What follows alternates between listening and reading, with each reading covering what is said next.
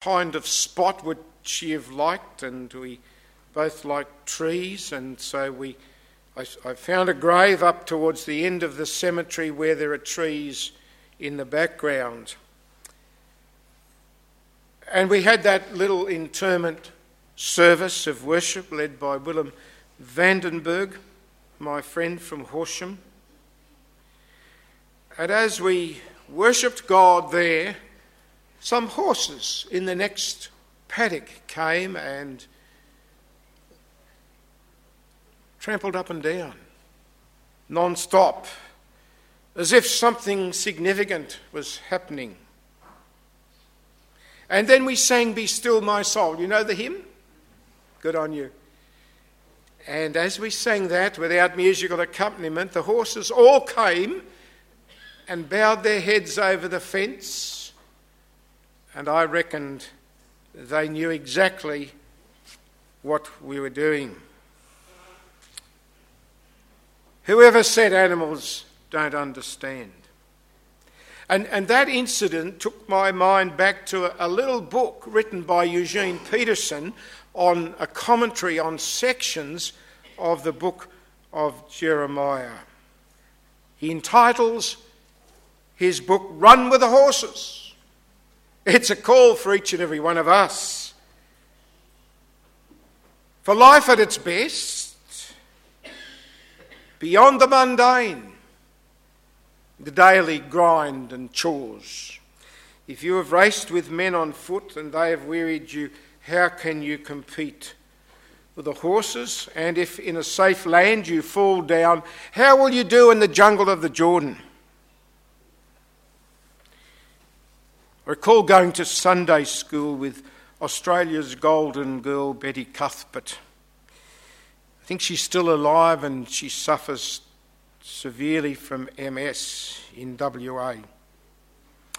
But you can guess, can't you, that she always won the races at the Sunday school picnics and I came last.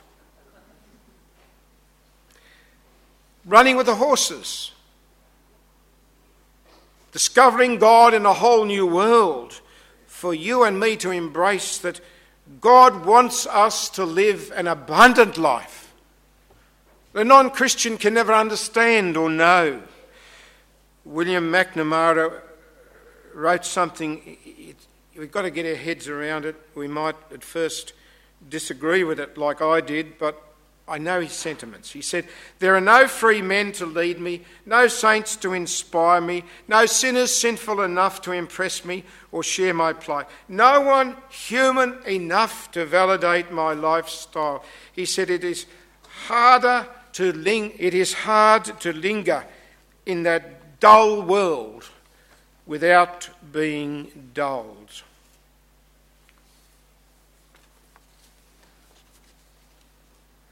It would help if I had my pages in order, wouldn't it?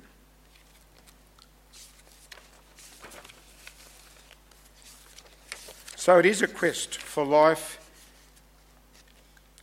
and in its abundance. He goes on to say, "I stake the future on a few humble and hearty lovers who seek God passionately in the marvellous, messy world of the redeemed and related realities that lie in front of our noses."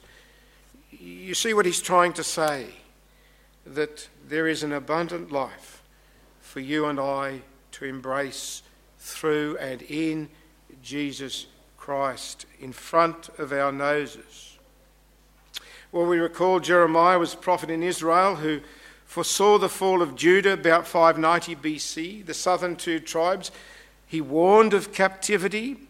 He warned that Israel's best would be transported to Babylon.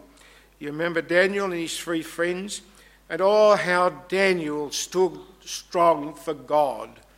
His prayer life, his good diet, and he refused to worship the image of the emperor in the desert. And then in 520, when the Persian army captured the Babylonians, not all of God's people would return to Jerusalem, but some did and would rebuild the temple. And in the midst of this, Jeremiah is a sad figure. yet called by God when he was in his mother's womb. Do you know that you were called and set apart by God when you were in your mother's womb? And that's something for all of us, not just the boys and girls. From birth, chosen by God. And Jeremiah will preach faithfully. He will suffer for it.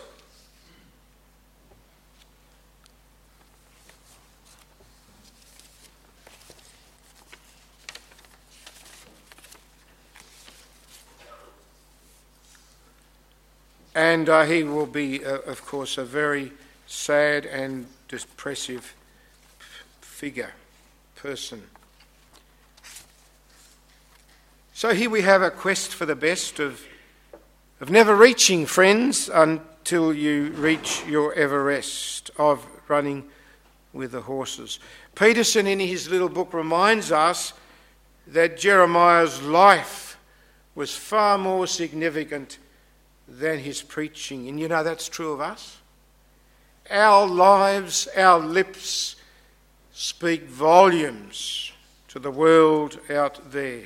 He talks about the saints of the Old Testament, of Abraham, of Moses, of David, whose lives were just like us. They were made by the same clay as we are. They were sinners, but they were leading saints of God's kingdom.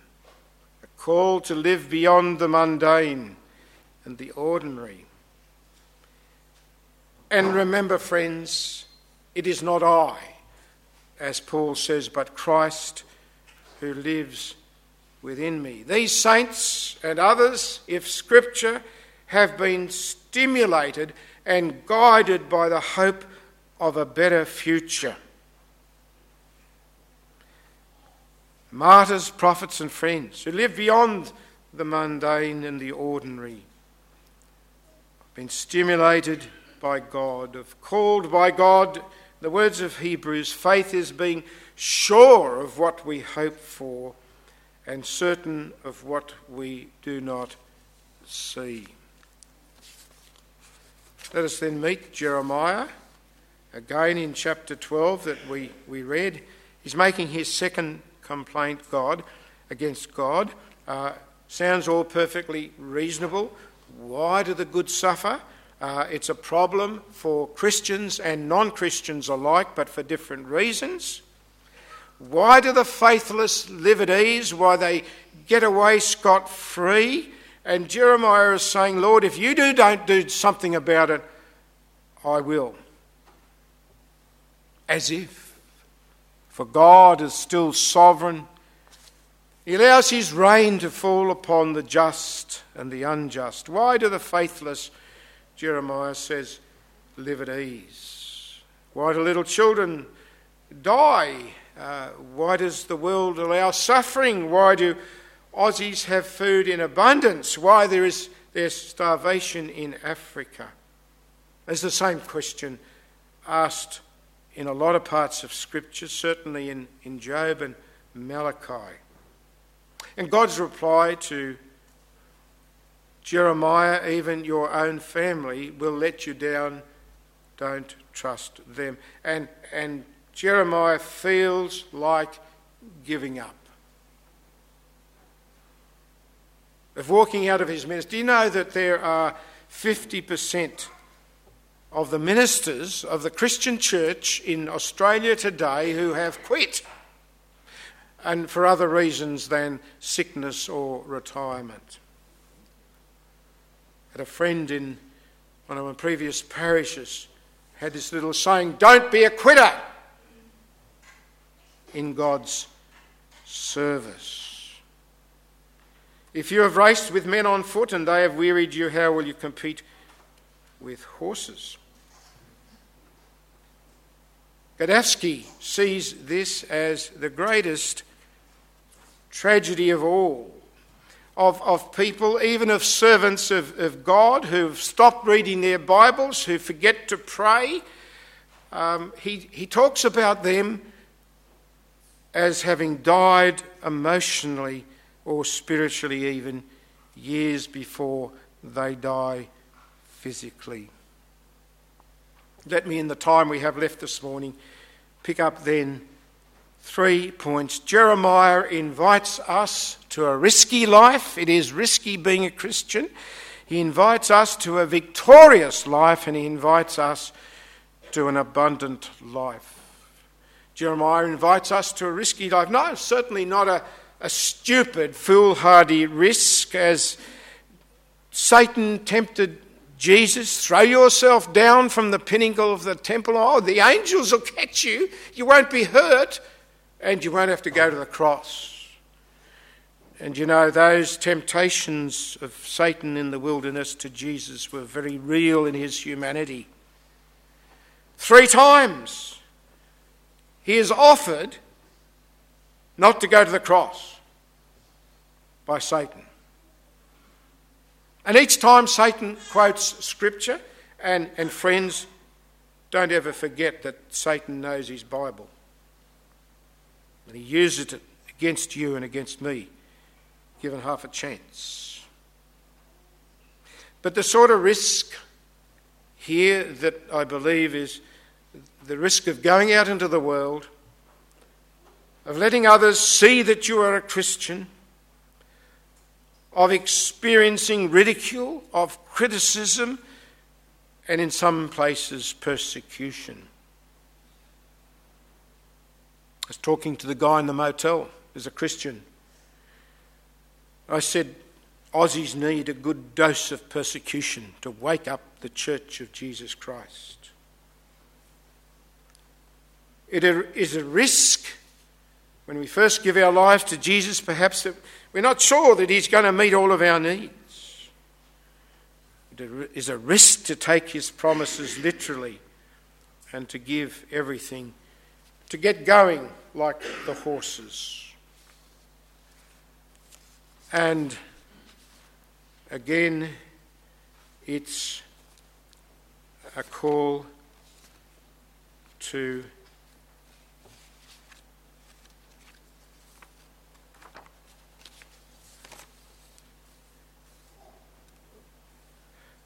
let me just quote the words of a hymn here. He giveth more grace when the burdens grow greater. He sendeth more strength when the labours increase. To added affliction he addeth his mercy. To multiplied trials his multiplied peace. His love has no limit. His grace has no measure. His power has no boundary known unto men. For out of his infinite riches in Jesus he giveth and giveth and giveth again. When we've exhausted our store of endurance, when our strength has failed ere the day is half done, when we reach the end of our hoarded resources, our Father's forgiving is only begun.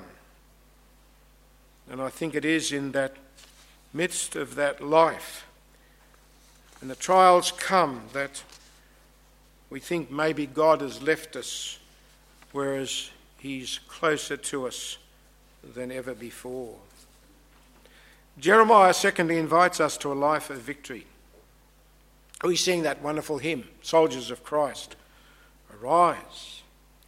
When you're feeling down, discouraged, downhearted, or alone, or no one understands me, remember, friends, to take God's promises literally and abundantly. God said it, I believe it, that settles it. That's a good little phrase to have somewhere in your devotional papers. And Jeremiah's horses are a reminder to us, a picture of spiritual victory. God wants you to have victory, but God, Romans 5:8, demonstrates his love for us in that while we were still in our sinner, Christ died for us. 1 Corinthians 15:57, that great resurrection chapter. But thanks be to God who gives us the victory through our Lord Jesus Christ.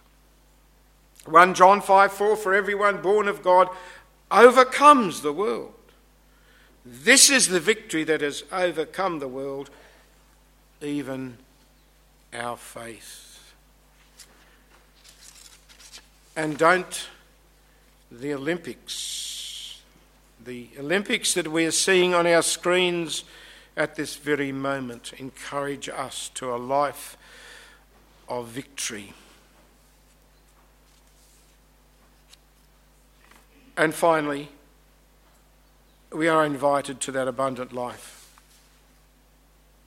I am come to you that you might have life, Jesus said, and have it in all of its abundance. That Greek word for life is the meaning, it is life now, not just that we wait for till we die. It is now, and it is abundantly rich. It is different from even the best that the world can ever offer.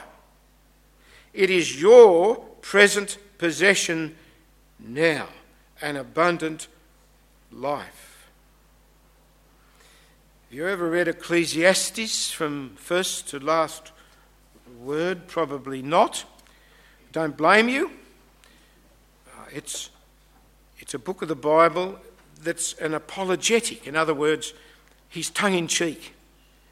And the boring, mundane, daily life, day after day, as the boys and girls would say, boring, boring, boring. But then he comes for these little gems. And he's really saying that life in God, in Christ, is now abundant and full and rich, and with a meaning that can bring us through the darkest day. It is a quest for spiritual wholeness.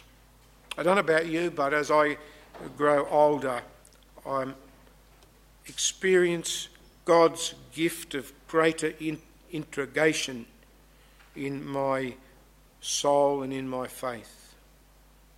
It's all coming together, more than ever before. Not perfect, of course. For Peterson's call, even at 80 or 90 or 100, and there are a lot more people at 100 than there used to be, is that we might run with Jeremiah's horses, and of course not physically, but spiritually. Even in old age, we can still enjoy and glorify God. We can still look forward with eager anticipation to that spiritual inheritance that can never fade away or be taken from us. We can still reach beyond the mundane to the glorious. This, friends, is God's gift to you and to me. Running with the horses, an abundant life, a victorious life, even though it might be a risky life. It's a call to the glory that lays befront of you and me, to his name, that we might run with Jeremiah's horses, that we might stand strong in the jungles of the Jordan and not grow weary with those who are really spiritually walking. Amen. Lord Jesus, help us to run with the horses. For you've given us a life that we can never begin to fully explore. Grant to us a risky life, an abundant life, a victorious life. In you and with you and through you all of our days. We pray in Jesus' name. Amen. I just want to share with you now some pastoral prayers